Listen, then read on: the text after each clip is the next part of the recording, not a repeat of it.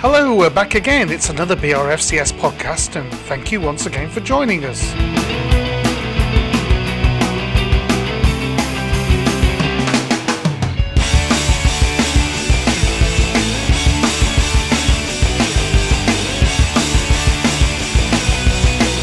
In this episode, we dissect the Wigan game with our panellists, and we also have a special Part 2 guest.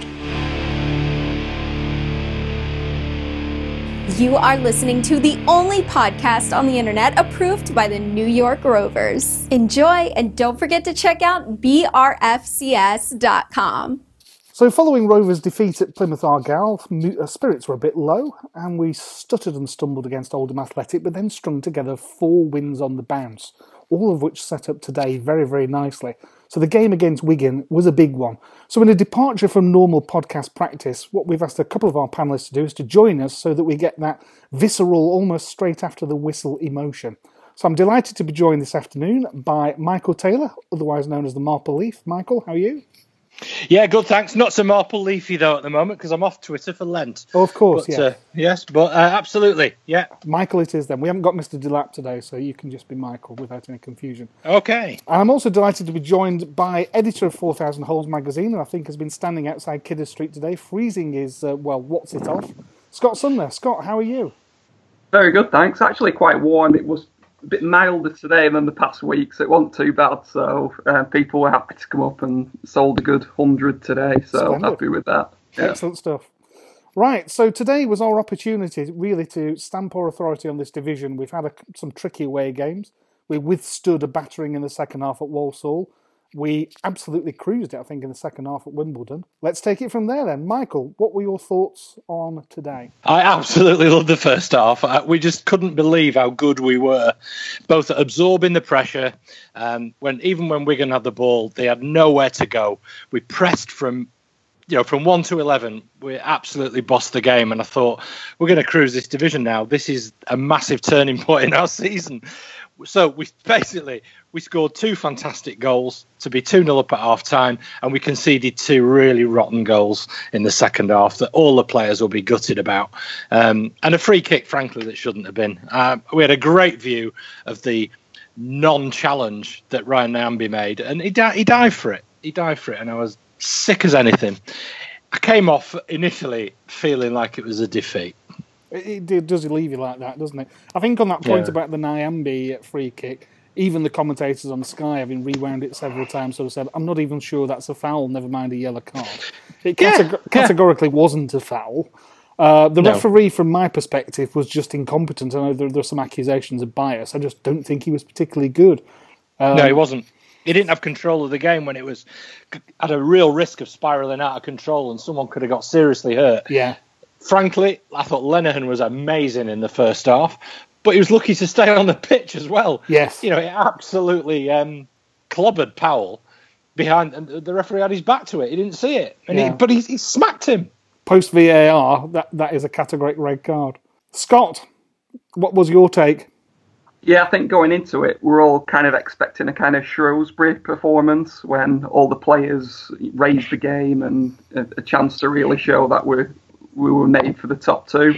And first half totally showed that, really. The 2 goals, absolutely brilliant. Everyone was getting stuck in. Lenihan, again, I think we're going to mention him a few times, just brilliant at the back.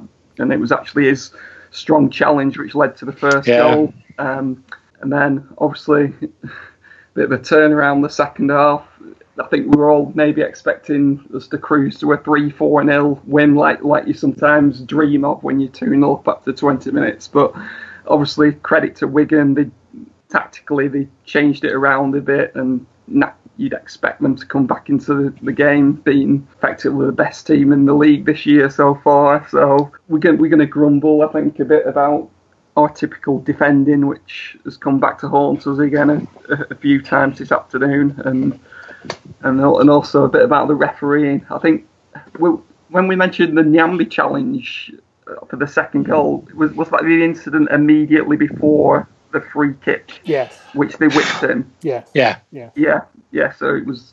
I think it was pulled up. Was it like for a push in the back? Soft doesn't really do it justice.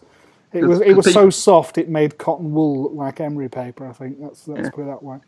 And the actual foul for the actual free kick from which they scored from was arguably a bit soft as well. It was actually Armstrong who was back in that full-back position.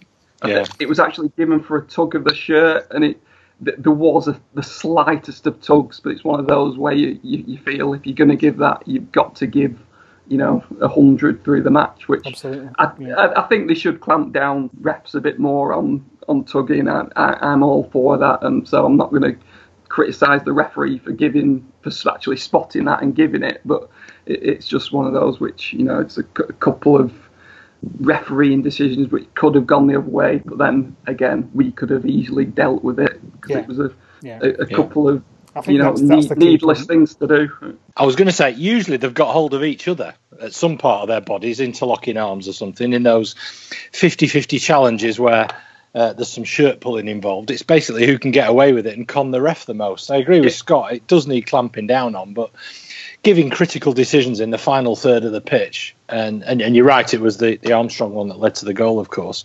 But those things affect the psychology of how you defend, doesn't it? When you've got a booking under your belt and you're defending against a team who are clearly got quality.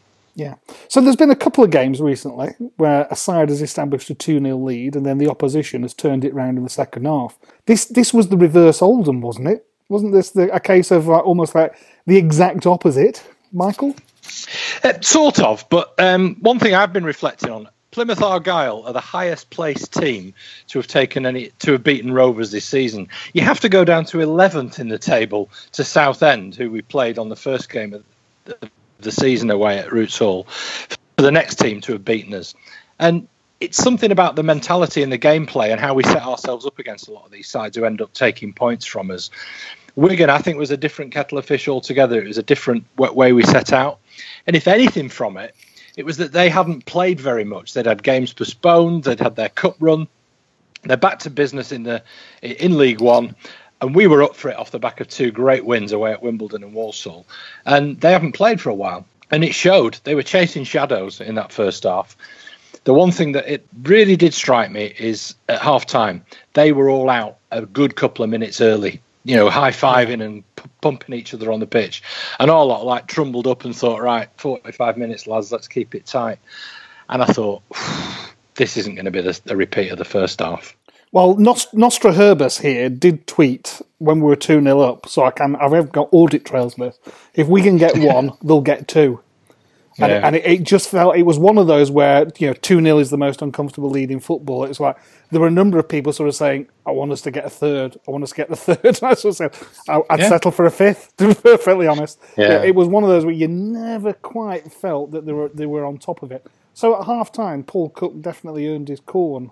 So what went wrong for Rovers in reacting to that? Scott, what's your thoughts? When you're 2-0 up and it's all gone so well, you do start to get a bit complacent and you don't feel like you have to change anything. I think the bench today was very attacking minded, so it's not a case of around that 60-minute mark where you're starting to think of making a first sub. You're thinking of bringing a Payne or an Antonsen or a Nuttall on.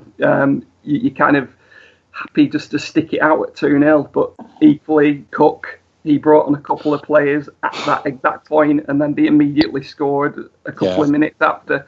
So in terms of the subs or changes we could have made, sticking an extra defender on wasn't necessarily the right way to go, but maybe bringing on Payne on a lot earlier would have helped, and actually going for the jugular and, going for that third goal when it was either 2-0 or 2-1. Because I think Jack Payne is a bit like Bradley Dack. He's just a cut above anyone else in this division. And I think somehow we've got to start using him a lot more. I know it's hard with Dack in the team as well, but those two are just such good players. You've got to somehow get them in the team and get them working together because it's just so dangerous. Michael, what would you like to have seen Mowbray do then when it was obvious that Wigan had changed their shape?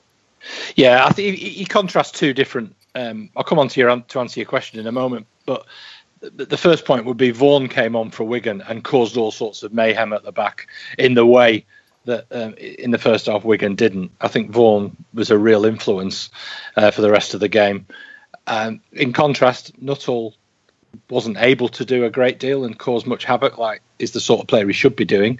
And to give Jack Payne 10 minutes isn't fair. And I'm not even sure Antonsen even touched the ball. So I expected Conway to come on, actually, because he's got a bit of muscle, and it gives us that extra little bit of fight in midfield. I don't know how quite he would have rearranged things in the middle. He has a different perspective from the sideline that we do. But I agree with Scott. He didn't really have many defensive options, and I don't think shutting up the shot would have changed the game. We needed to push on and get a third goal, and for that reason, I would rather have seen Jack Payne introduced maybe as early as the 70th minute after Wigan had scored their first goal. Well, we've castigated him earlier in the season, and the Rotherham away game is the one that particularly sticks in my mind, where he took a forward off, brought a defender on to shore it up, and it had the exact opposite effect. So I was quite happy today that we weren't... I didn't feel in the second half that we sat back. I felt that we were pushed back. Yeah, no, I agree. And that's the kind of impetus that bringing Vaughan on did to Wigan's game. In fairness, the Rotherham game, the defender he brought on to shore things up was Elliot Ward. Yeah. What is he good for?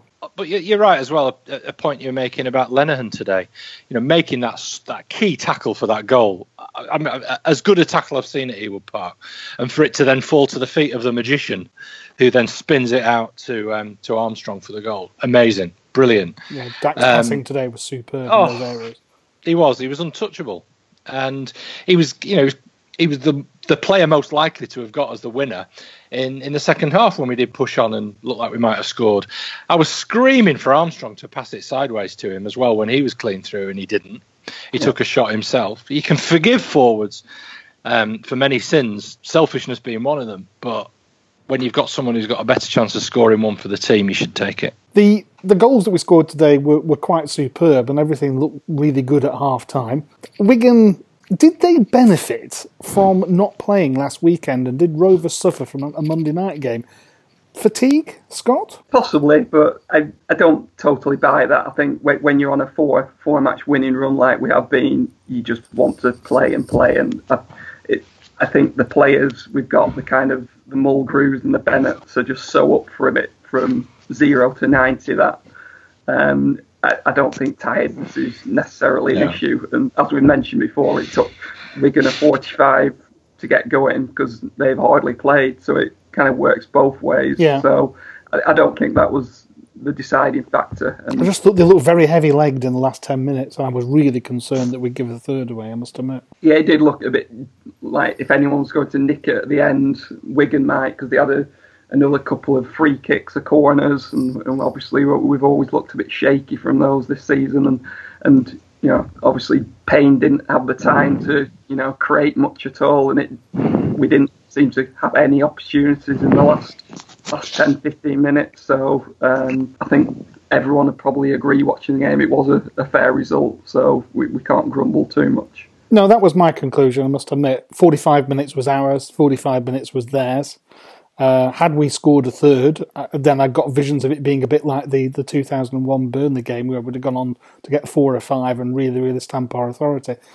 I guess when you've given up a 2-goal lead, it feels like a defeat, unlike the Oldham game where when you've pulled back, at least you feel you've got something out of it. What does this mean for the promotion race? Michael, would you have taken a point at 12 o'clock, or were you all guns blazing for 3? I was all gun blazing for 3, but yeah, I did ask myself whether I'd have settled for that at the beginning, and on balance, I probably would. It was much more important not to lose the game psychologically as we come into the run-in for the reasons I mentioned earlier. You know, teams don't beat Blackburn Rovers in this division, particularly those around us. No, I think we're still in a strong position. We're top of the league. The points that we can win are behind us, and you know, it's still really in our hands. Mathematically, it might not be, because the onus is on Shrewsbury and Wigan to win absolutely all of their games. But we've got our noses in front, and I'd definitely take that. Scott, would you swap with either Wigan or Shrewsbury as the league table stands? I would do. I'd probably swap with Wigan. I think they're 6 points behind us, 4 games in hand, and you know, even though it is a bit of a fixture pile-up, I think with the quality they've got, they'll probably be able to make that difference up. Certainly wouldn't swap with Shrewsbury. I don't think we've got 5 points on them. They've got 2 games in hand. And if you look at it on a points earned per game basis, I think we're heading towards something like 93 points at the minute, which, that's got to see us through to automatic promotion. We'd be extremely unlucky not to go up automatically with that total. Wouldn't that just be Blackburn Rovers through and through? Yeah, and that works out, I think, something like 6 wins, 2 draws and 2 defeats, and that would take us to 93, and got to be confident of getting 6 wins out of the last 10 games. Shrewsbury, I don't know, we've been waiting for them to have a prolonged slip up of a run for all season, and they're hanging in there, but they've stuttered though, haven't they? They've stuttered at home. I think their away form, curiously, has held them up and has kept them up there. But they had that run of, I think, 2 defeats and a draw in 3 consecutive home games. And of course, their game was postponed at the weekend, so their fixtures will be clustered. They've also got, they're still in the checker trade, aren't they? They've got a checker trade. Yeah. They're playing Yeovil at home as well, I think, in the semi-final. So you'd expect them to get to the final. I'd expect a weakened team to be played. That's for certain. Notwithstanding, I think, given the eyes are on the prize of promotion.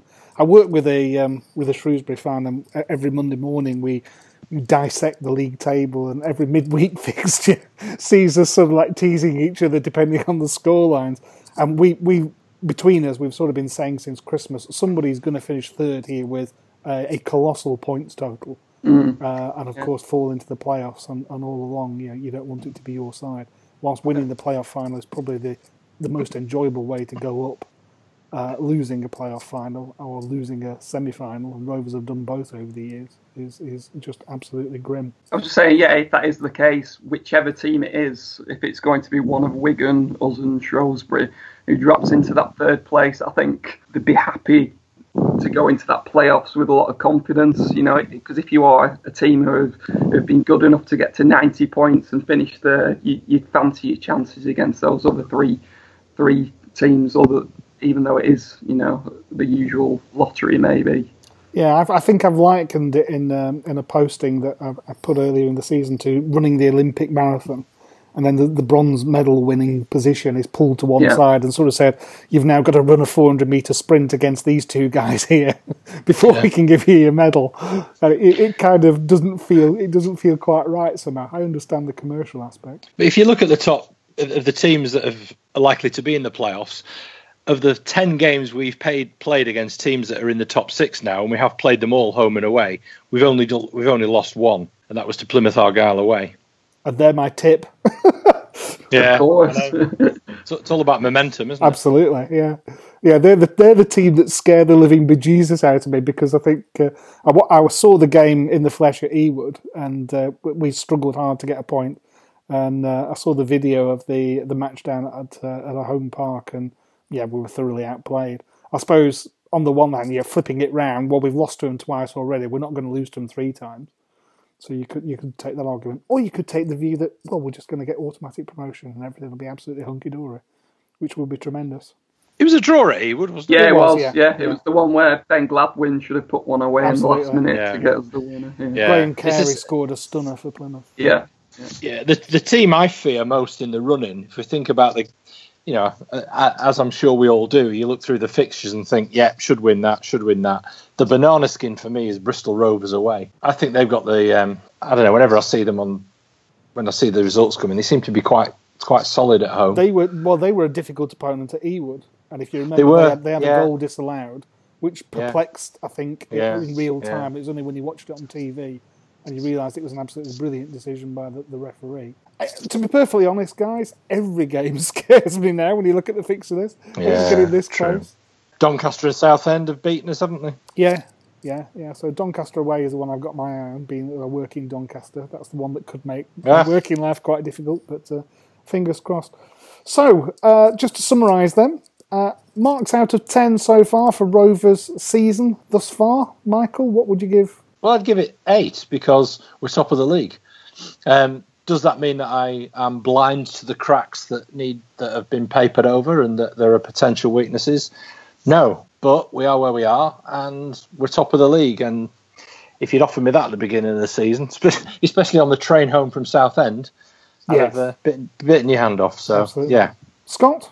Yeah, probably similar. Maybe 7 out of 10. It's been a strange season in that we have done well overall, and well, we must have done because we're top of the league currently. But it just hasn't had the feel of that kind of swashbuckling, beating everyone left, right, and centre. I remember when we last got promoted in 2001, we had that great run in spring where we were just beating all the teams around us, all the big teams like Bolton, West Brom, and we've had some great performances away, but it's just that, I don't know, it just hasn't felt like a long period, despite a long unbeaten run where, we're beating teams comfortably left, right and centre. So what I will say, though, is one thing that we've got this season, which I can't think that we've ever had it since 1996, is we have the best player in the division in our team. So let's give a mention, because I don't think, however much credit in this podcast we've given to Bradley Dack today, and whether the drunk corporate hospitality people, well, they may not have been drunk, but the people who award man of the match gave it to him quite rightly today. But he is, as I call him, the magician. He was magnificent at Wimbledon with his flick goal, and he was magnificent today for his contribution to both of the goals. And we are very, very blessed to have a player like him playing in the blue and white of our club. Absolutely. Of course, I have to keep reminding myself, I am the person who slagged him off earlier in the season. I will just prod a little bit at that man of the match thing. Dack was superb today, but I would have given it to Lenihan. They gave it to Dack on TV. I know Lenihan was under the cosh in the second half. I just think the way he's come back from the injury that he's had today, he really, it's almost like, Buggins turned to a certain extent, because you could give it to Dack for virtually every match, certainly since October. But I was really pleased with Lenihan today. But it was neck and neck. But I think if had it been my decision, I probably would have given it to Lenihan. I think we've missed Louis. My 17-year-old said to me today. He says we've really missed Lenihan. He said he's a leader. No disrespect to Downing. Downing's a soldier, but Lenihan's a leader, and we've needed another leader on the pitch. Yeah, because a lot of weight falls on Charlie Mulgrew's shoulders. Yeah, and it's if those two can stay fit and in form and not suspended and all the rest of it, I think that I've heard actually Darrell Lenihan's just got home, and he's emptied his pockets. He's got his phone, his car keys, his wallet, and apparently, of course, he's also got Will Grigg. On that bombshell. So, chaps, thank you very much for joining us at short notice. Say it's an unusual departure for us to try and get something out, but it was such a big game today. We wanted to try and get a pod out and get some commentary quickly, and we've done that. Scott, all the very best with sales for 4,000 holes the rest of the season. Thank you very much. Cheers. And Michael, thank you once again for joining us. Not at all. It's always a pleasure, Ian. Tremendous. And we'll be back in part 2, and our special guest in part 2 is the former Lancashire Telegraph reporter, Paul Wheelock. You are listening to the only podcast on the internet approved by the New York Rovers. Enjoy, and don't forget to check out brfcs.com.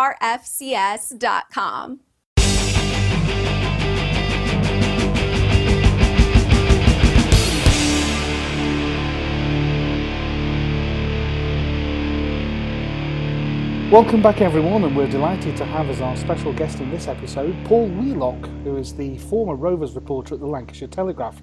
He was with us for more than 3 seasons, from 2013 until, and this is in his own words, Owen Coyle finished me off in October 2016. His last game was a 0-0 draw at home to Ipswich, so it was quite the send-off that we arranged for him. He's currently running the sports desk at his former paper, the Chester Chronicle, and so once more has to report on a club in crisis, although Chester's fate is somewhat more serious than Rovers, as their very existence is under threat, but we'll ask him more about that shortly. Paul, a very warm welcome, and thank you so much for giving up your time to join us on this podcast. Oh, absolute pleasure, Ian. Real pleasure to do it. Excellent. Well, thank you once again. So to kick off, let's take you back then. Let's go back to your childhood. What was your route into journalism, and when did you first realise that that's what you wanted to do? Well, I think it's something I've always wanted to do. It was quite ironic. I think in my teenage years, my mum kind of got some old mementos out from my school days. And you know what you're like when you're in infant school, you have like lists about what you wanted to do. And I actually said sports journalism. So it was like a long-term ambition for myself. But it was probably only after I finished uni, I didn't really do a degree that would lead me into sports journalism, that I started doing a lot of work experience. I started covering our local football club where I live now, Prescott in Merseyside, Prescott Cables. I think they play in the Northern Premier League now. with community radio station, Knowsley Community Radio Station. So it was a way in. It was really get your hands dirty. And from then on, I got my NCTJ qualification, which is a bit too technical, but it's kind of like it's like a teaching degree. If you get that, you can go and do the nuts and bolts journalism, and then from there, I never really looked back. It was something I was always wanted to do, to be perfectly honest. But it was probably only when I got back to 22, 23 that I really got serious about it. After I left uni, I did various jobs just to pay the bills. But it was something in the back of my mind that I always wanted to do. So since I've been 22, 23, it's been my life for the last 13, 14 years. Fantastic. So always on the sports side? Yeah, it was sport, to be honest, and mainly football. It's just luck really that I got into it, because at the end of the course, which was in Liverpool, on the final day there, I'd actually got a call from the Chester Chronicle editor, who's no longer with us, sadly, Eric Langton, and I was coming on the train home from the leave and do like night out, and I kind of got the impression when he called that I got the job, which was through the sports editor of the Flintshire edition in North Wales, but my actual phone cut out. So for 20 minutes on the train and then 20 minutes run home, I had this horrible vision that they'd probably given the job to someone else, but luckily enough, he said, I got back in touch with him through his PA, and he offered me the job, and he actually said, you're going to be in this injury for the next 40 years. And at the time, there was probably nothing better that I'd heard in my life, but 15 years on, I'm probably disagreeing with that now. It was pure luck. I went for a sports job, I've got one, and it's one of those industries that once you're in and you do okay, you could probably stay in there. It's hard to get into it, but once you're in, you should be okay, touch wood. Are there any other sports that you'd like to cover then, or is it football that's your real passion? It is football that's a real passion. I like boxing. Since I've gone back to the Chester Chronicle, we've got quite a healthy. It's quite like in Lancashire as well. To be fair, in East Lancashire, there's a healthy boxing scene here with some professional fighters who've had like world title fights, and then young pros who are coming up and young amateurs.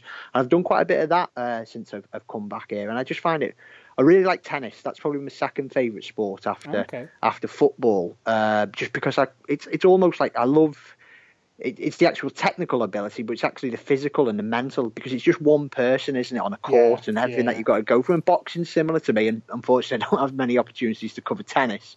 So boxing, since I've come back, I've been really interested to do that, because sometimes with footballers, and I mean this with the greatest respect in the world, they're almost media trained now. Now it's hard to get a good angle and a good line out of them, but I never find that with boxers. Maybe because it's the one man, one woman alone. Yeah. So that's something I've really enjoyed doing since I've come back here. Because when I was the Rovers reporter at LT, even though I did chip in with other sports because we were all part of one big team, it was obviously Rovers was a big job, particularly at that time. Yeah, there was a lot going on. So I think boxing's quite visceral, though, isn't it, as well? I think I think the point about media training for footballers is very well made, because you can see it's so clinical, it's almost antiseptically clean now, some of the stuff.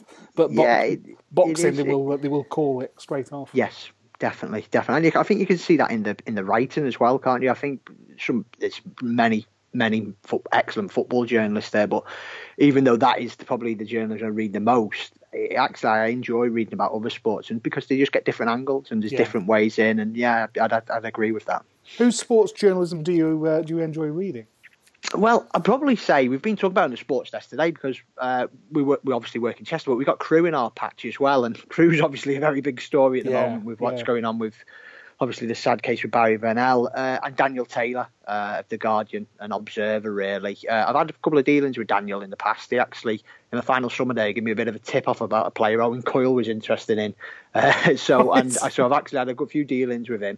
But even if I hadn't, he was a really nice guy, which was great. But I think he's a fantastic journalist, and I think some of the things he's covered this year have been fantastic, really. And he's someone I certainly look up to. And then I read a bit of the Times as well. I respect all tabloid journalists, because I think that the style of writing they've got is really, really impressive, because they know their audience. But I think someone like Paul Joyce from the Times as well, he covers Merseyside, which you might be able to tell from my accent is where I'm from. And I think he's probably one of the top operators as well in terms of the stories he gets. Not his writing style as such, but in terms of he seems to break all the big stories. And apart from journalism, I think you've got to be a good writer. There's no doubt about that. But I think it's about how you deal with people, and really contacts are everything. contacts are everything, really. Absolutely, I think because I think that's where you get your stories from. You've got to build up trusting relationships with, say, for instance, with football clubs and agents and things like that, and all different people, all the different facets that are in the game. And I think he's certainly one of the best of it. So, given the way that journalism's gone over the last few years and the impact of technology, how does that affect how you cover a story? So, previously, for instance, I assume that you get wind of a story, you'd have a chance to build it up and then release it on the unsuspecting public when you wanted. But now with Twitter and Facebook and all the other stuff, how does that affect your style and your approach? Well, I just don't think there's no point holding back now. I come from a traditional background where, I used to go to football games where you take a notepad and paper and then you cover the game and then you wouldn't have to write about it until maybe the Wednesday if I was working a weekly paper at that time. But now it's just so instant. There's no point holding something back. If you've got it and you've got the story, get it out there. Yeah. And I know that would seem strange for, say, like the LT, the Lancashire Telegraph, because it's still a daily paper, so you don't have to wait that long. But I think if you've got it and most importantly, if it's accurate, because I think there's a lot of, you see on Twitter now, there's almost like an arms race to we broke the story first. But you know what? As long as it's accurate, why not get it out there? Because it is the kind of the way we consume media now has changed completely, hasn't it? So if you've got it, it's right. Get it out there because people are ready for it, and they're not waiting till the next morning now for the paper to land on the doormat. No, I think the impact of Twitter, I think in particular, in terms of linking through to stories. It's how I consume most of my journal. I will buy a Sunday paper and read it in the true old-fashioned way. But during the week now, it is you pick up your phone, you're wandering down the office, you're just quickly glancing at the screen. How did the Rovers fans respond to you, and how did you interact with them? How did you find them generally on Twitter and social media? Yeah, I loved it really because it was, again, it might come on to this, but you probably tell from my accent now I wasn't a born and bred Blackburn Rovers fan. And given the fact of when I took over, it was probably just over the worst part of kind of like the early Venky's area, but it continued to decline on my watch as well. But I think it was a club you had to throw yourself into. And okay, you had to throw yourself into the current situation or the situation at that time, but there's an absolutely amazing history with Blackburn Rovers.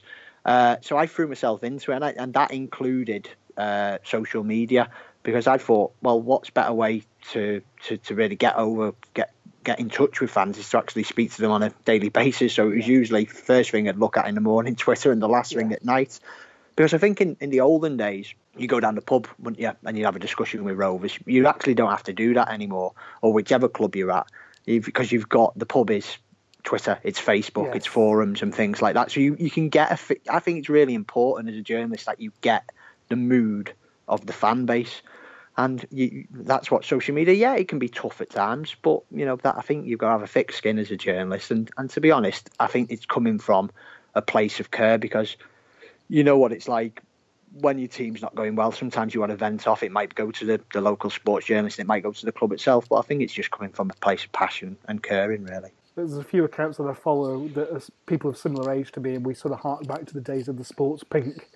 And there'd be a strongly worded letter to the sports editor of the local paper on a Sunday afternoon, critiquing the team from the previous day. Now, by 5 o'clock, you've got 5,000 instant opinions, all saying whether the manager got it right or got it wrong. And it is a different world. It's that instant consumption, which is a fascinating change.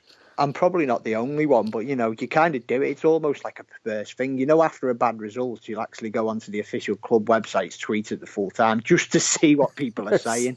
Because it's just like a strange thing to do, but that is the way, isn't it now? As you say, it's completely instantaneous.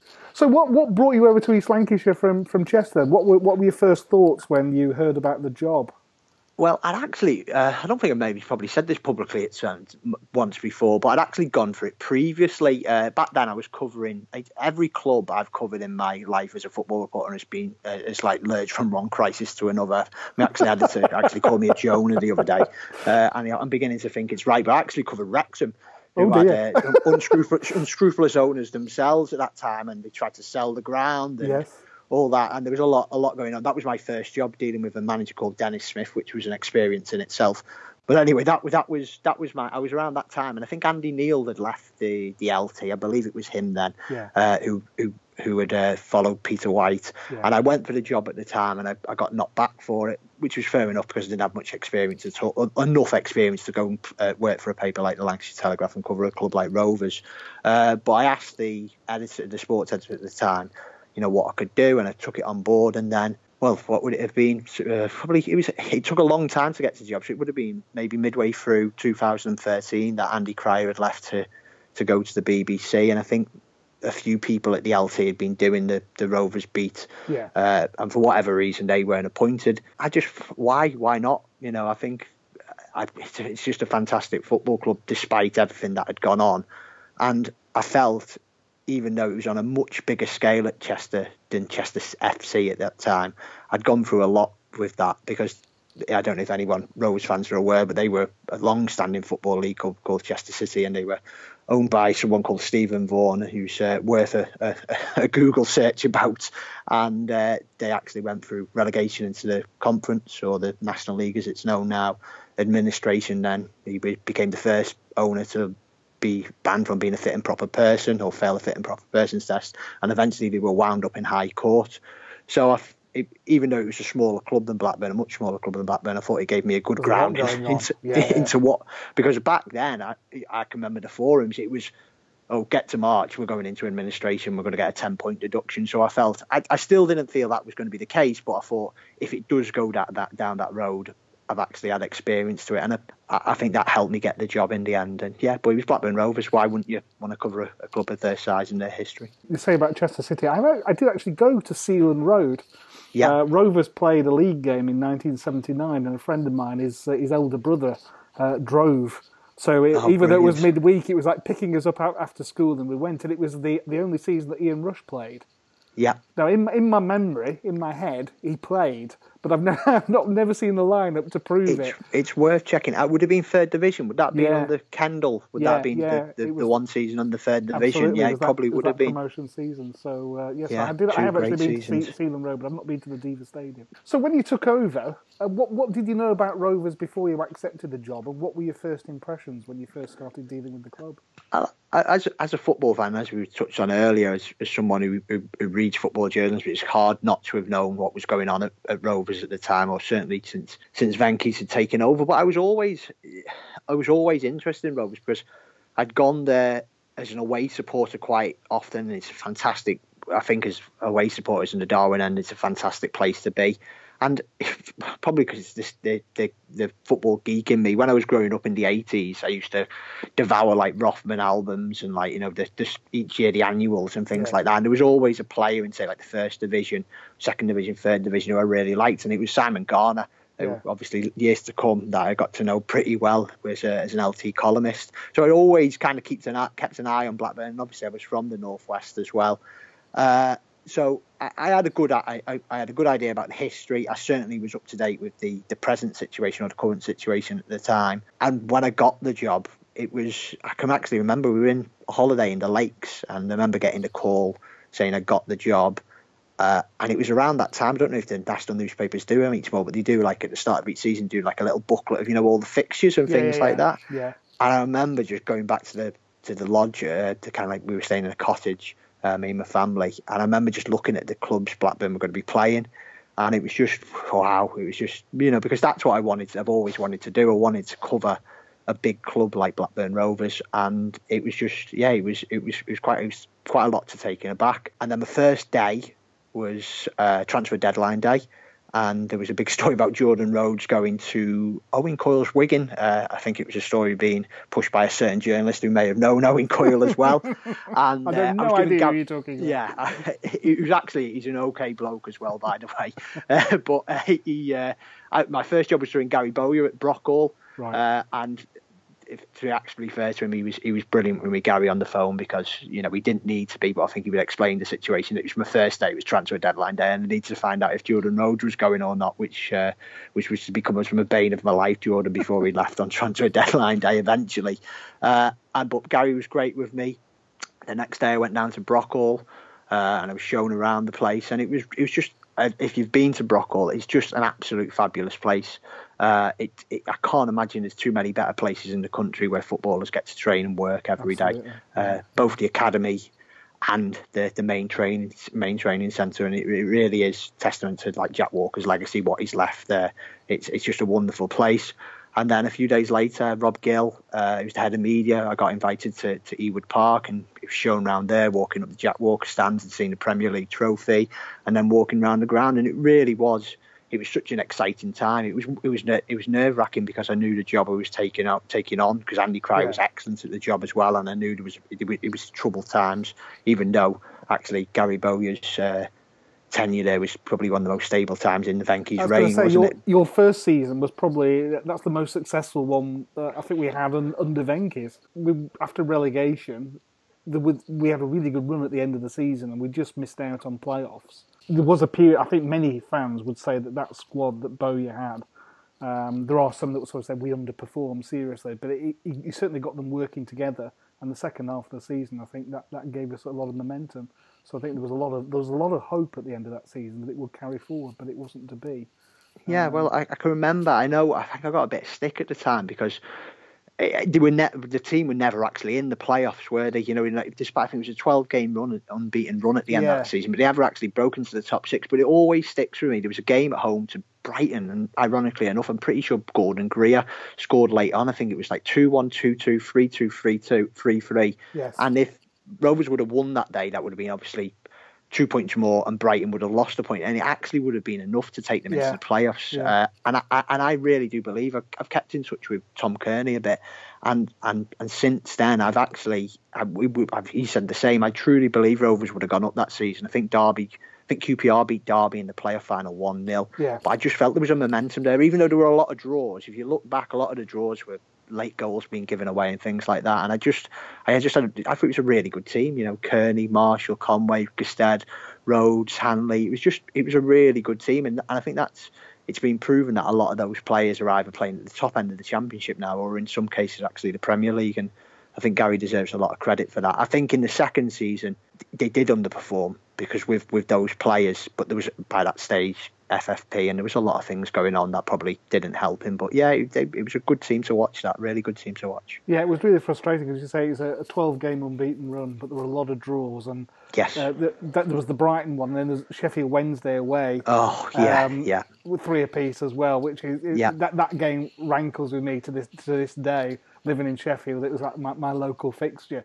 And then we drew 0-0 with the Oval afterwards. You thought, that's it, we've blown it. Won the last 3, but as you say. So in terms of getting your feet under the table at Rovers and all the rest of it, who did you find were the easiest players or officials to interview?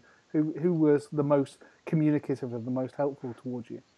Well, to be fair, it was a good bunch of players. I know that'll probably make people laugh a bit because, Gary Bowyer, everyone said, they're a bunch of nice boys. But it was the case, particularly under Gary and even under Paul Lambert and Owen Coyle. And Rovers deserve credit because we certainly had our ups and downs, myself and the paper with them over my time as the LT reporter for the club. But they were always really good with access to players and access to managers. And all the managers, Gary, Paul Lambert and Owen Coyle I worked with, were always... we had our ups and downs, but they were always available, not just at press conferences. They would always take a call. So there was no one in that time, and I'm not trying to dodge the question at all, but there was no one who was particularly bad. It was particularly difficult. It was just what I loved most about the job was the fact that it was like an open book of ex-players to speak to, and I was privileged to speak to and meet most of the 95 Premier League winning team. But it was people like Brian Douglas, I think. He was the first person I called, actually, because it was before the Burnley game. My actual first game was at Turf Moor as well after transfer deadline day. Oh, wow. So Brian Douglas was the first time. So David Dunny was always great to speak to. I really got on well with him. But in terms of... So I've not got really anything negative to say about people who were hard to interview. It's just there's loads of great memories, and probably the best memory, which I always mention to everyone because it's like a badge of honour, is meeting and interviewing two guys, which will probably go down with me as the most surreal and probably one of the most rewarding interviews I've ever done, to be honest. I think he has a reputation for not liking to be interviewed. No, it was a bit strange how it came about. I got speaking to his agent, and I think they were looking for a favour and respect that. I'm pretty sure one or two guys' children was either coming or was in university. I think at that time he was looking for a job. So it was a chance to get his name out over here again and say, like, he's been, I think he was assistant manager to Mancini at Galatasaray, wasn't he, at some stage? And I think it was just a way of getting him over, and why not? And come back to come back to Ewood. And the club were good in the respect that they let us stage it in it was a lovely day at Ewood. They let us stage it in the Blackburn end at that time, because you wouldn't have brought two guys to the horrible tatty offices on High Street in Blackburn Town Centre. Or you just don't bring someone like that to our offices. How to win friends and influence people. No, and it was brilliant. He had shades on, he was smoking, he looked like a movie star, he could speak perfect English, but as soon as the interview started, he used a translator. So he was completely completely enigmatic, everything you'd want two guy to be in person, because he was certainly, like so many football fans who watched Premier League football at that time, he was a wonderful player to watch. So yeah, there was no one bad. There was particularly no one bad to interview, and the best part of the job was this history and all these different players you could speak to over the years. How easy do you find it then, as a reporter for a club where you are almost solely reliant on the club to give you stories, to remain objective and dispassionate? I know Andy obviously had his moments around the Venky's ownership, and there was a lot of trauma when eventually the LT published the front page saying it's time for Venky's to sell up. How did you find it following on with that legacy? Again, at the start, it was at the start, certainly when Gary had taken over in his first season in charge, then Alan Myers came in. There was a certain, again, it was a word that was often used, and it's probably cliche now, stability, or it was stable, but there wasn't many protests at that point. So that wasn't difficult in that respect, but you had to be aware of what had gone on and what could come in the future. And our relationship with the club was fairly good. It was probably where it started to get me down a bit, and I began to question whether the paper was doing enough, was probably after Paul Lambert left, because at the time I think everyone was happy that not happy but could accept that Gary Bowie was going to leave, because he was still doing a good job, even though Blackburn were quite near the bottom of the table. He was playing some fantastic football. I remember a game against Ipswich at home where they won 2-0 and they were fantastic, and Burnley, the derby, they won 1-0 because of Arfield's goal, and Rovers played them off the park that day. It just didn't seem to be working for Gary, and I don't think anyone had any complaints when Paul Lambert came in. But it was really horrible that time when Paul Lambert left. Even probably worse behind the scenes. I think Paul Lambert says what he feels, and it was pretty clear he was coming across publicly about what was going on. But behind the scenes, it was just not nice at all. And it was almost like then they appoint Owen Coyle, which was kind of like throwing, a petrol canister onto an open fire. And it was just whether you think he's a good, bad, or indifferent manager, it was the wrong appointment because of his past links to various things and who he'd managed and what have you. And after that, it was really difficult. It was not particularly enjoyable because there was a clear feeling again against the owners, and it was not a particularly nice time to report on. I think I was always honest in my reports and honest in what was going on. But I also understand that some people may have thought the paper didn't go far enough at that time, and we should have pushed for Venky's to go again. But it's a strange one with them. But I just don't know if they listen anymore. They're almost, and then they can all. The best advice or the best thing what people who knew them told me: don't second guess them. And I think this season and what they've done this season kind of proves it again. And the way the club is at the moment kind of proves it again. It was frustrating. It was tough. They've taken us down to the third division. There's no getting away with that. They got rid of a competent layer of management. They got rid of a competent team manager. But they got rid of several competent team managers and some less competent team managers.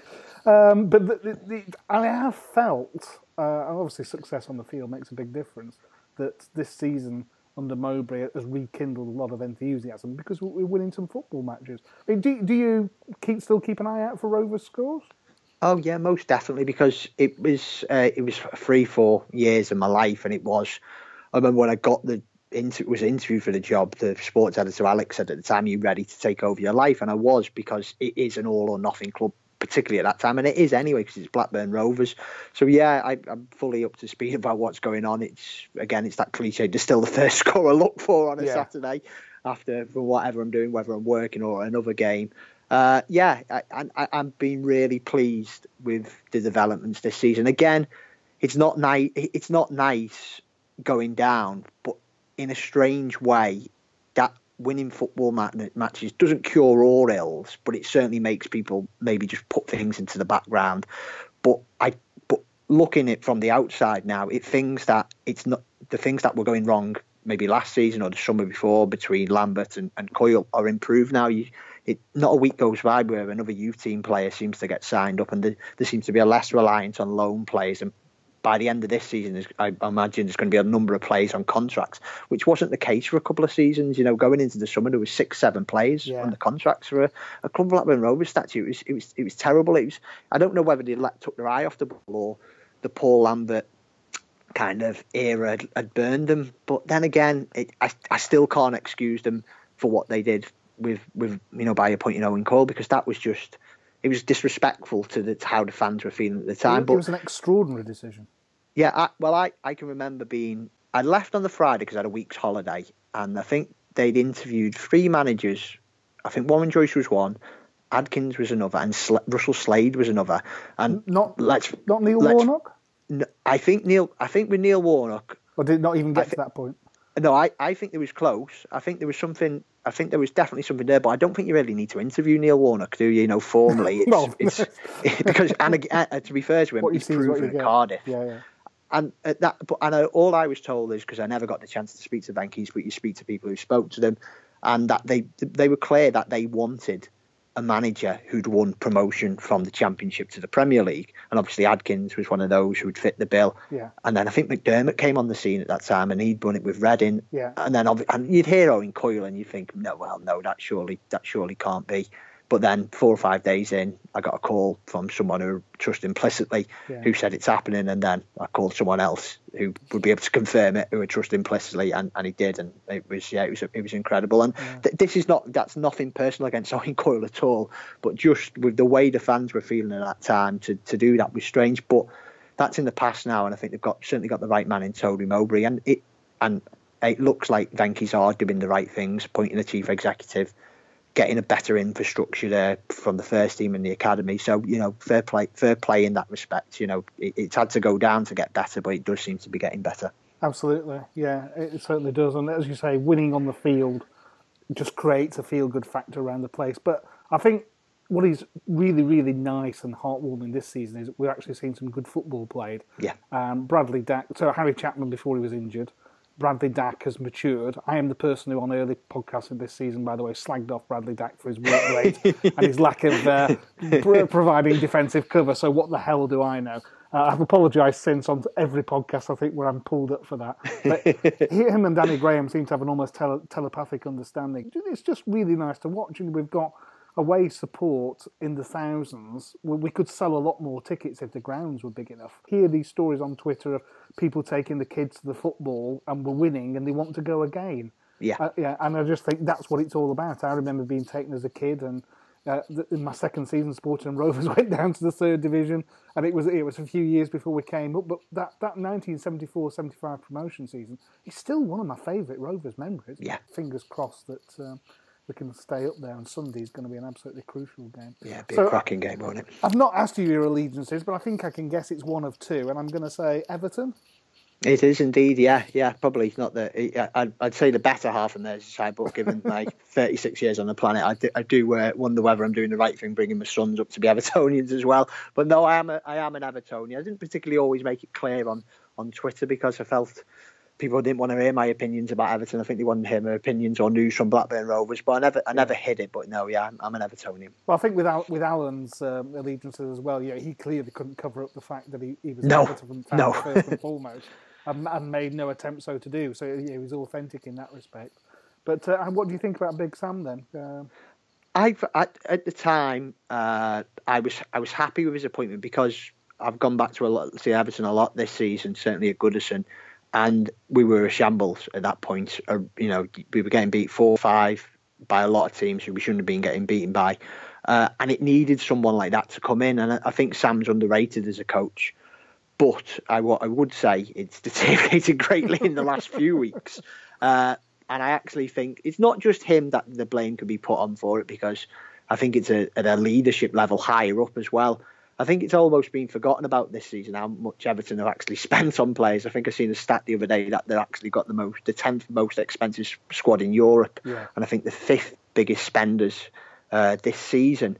And actually, to be behind Burnley, for example, in the table is it is not on really, So I'm a bit concerned about the direction, and I think it probably would be best if Sam moved on. I think it was always kind of a short-term gap, and I had no problems with that. And ultimately, I think he's going to have got Everton safe, which was the job he was brought in to do. Yeah. But to do more with the money that is now available at the club, which is completely foreign to say, when David Moyes was in charge, I think more needs to be done. I'm not saying Everton should be winning the Champions League or getting into the Champions League and winning leagues and things like that, but I think they've really performed terribly this season, to be honest. That should be an aspiration, though. If they move to the new ground, and as you say, with that wealth behind it, I would imagine that somebody buys Everton thinking, well, that is a club with the history and with the potential to break into the top four. And we've seen Manchester United fail to get in the top four, Liverpool fail to get in the top four, and somebody, obviously, there's a couple of clubs, Arsenal probably most notably, are going to struggle. So I think it's good for the game to have more people challenging at the top table, certainly. But I'm not sure Sam will be there for the long term. But whoever signed 14 central midfield playmakers in the summer ought to be accountable as well. No, well, I think that's the problem. It's not a Venky scenario, nowhere near. But I think with Mashiri, the owner, he's clearly got a lot of money, and the fact that the stadium on the waterfront of Liverpool Docks looks like slowly but surely is going to come to fruition is a fantastic progression for the club. But it almost seems like he's been badly advised, because someone should be telling him, as you say, you don't buy 14 centre midfielders and 14 number 10s because it's going to cost him a lot of money, which it has done.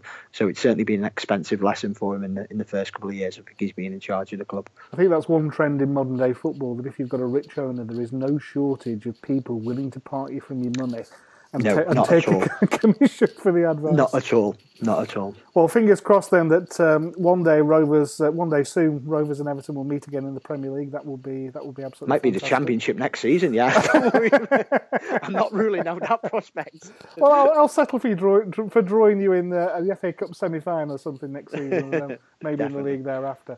But Paul, thank you very much for giving it your time. It's much appreciated. You're welcome any time on the pod. We'll catch up, and all the best to Chester. I hope they get over their financial crisis, and all the best to the Chester Chronicle. I'm a firm believer in the regional newspapers being strong and reporting on local issues and keeping people to account. So let's hope that you can do your bit to keep them afloat and thriving and surviving in the future. So thanks once again, Paul. Thanks very much, Ian. Really enjoyed it. Thanks for giving us your time.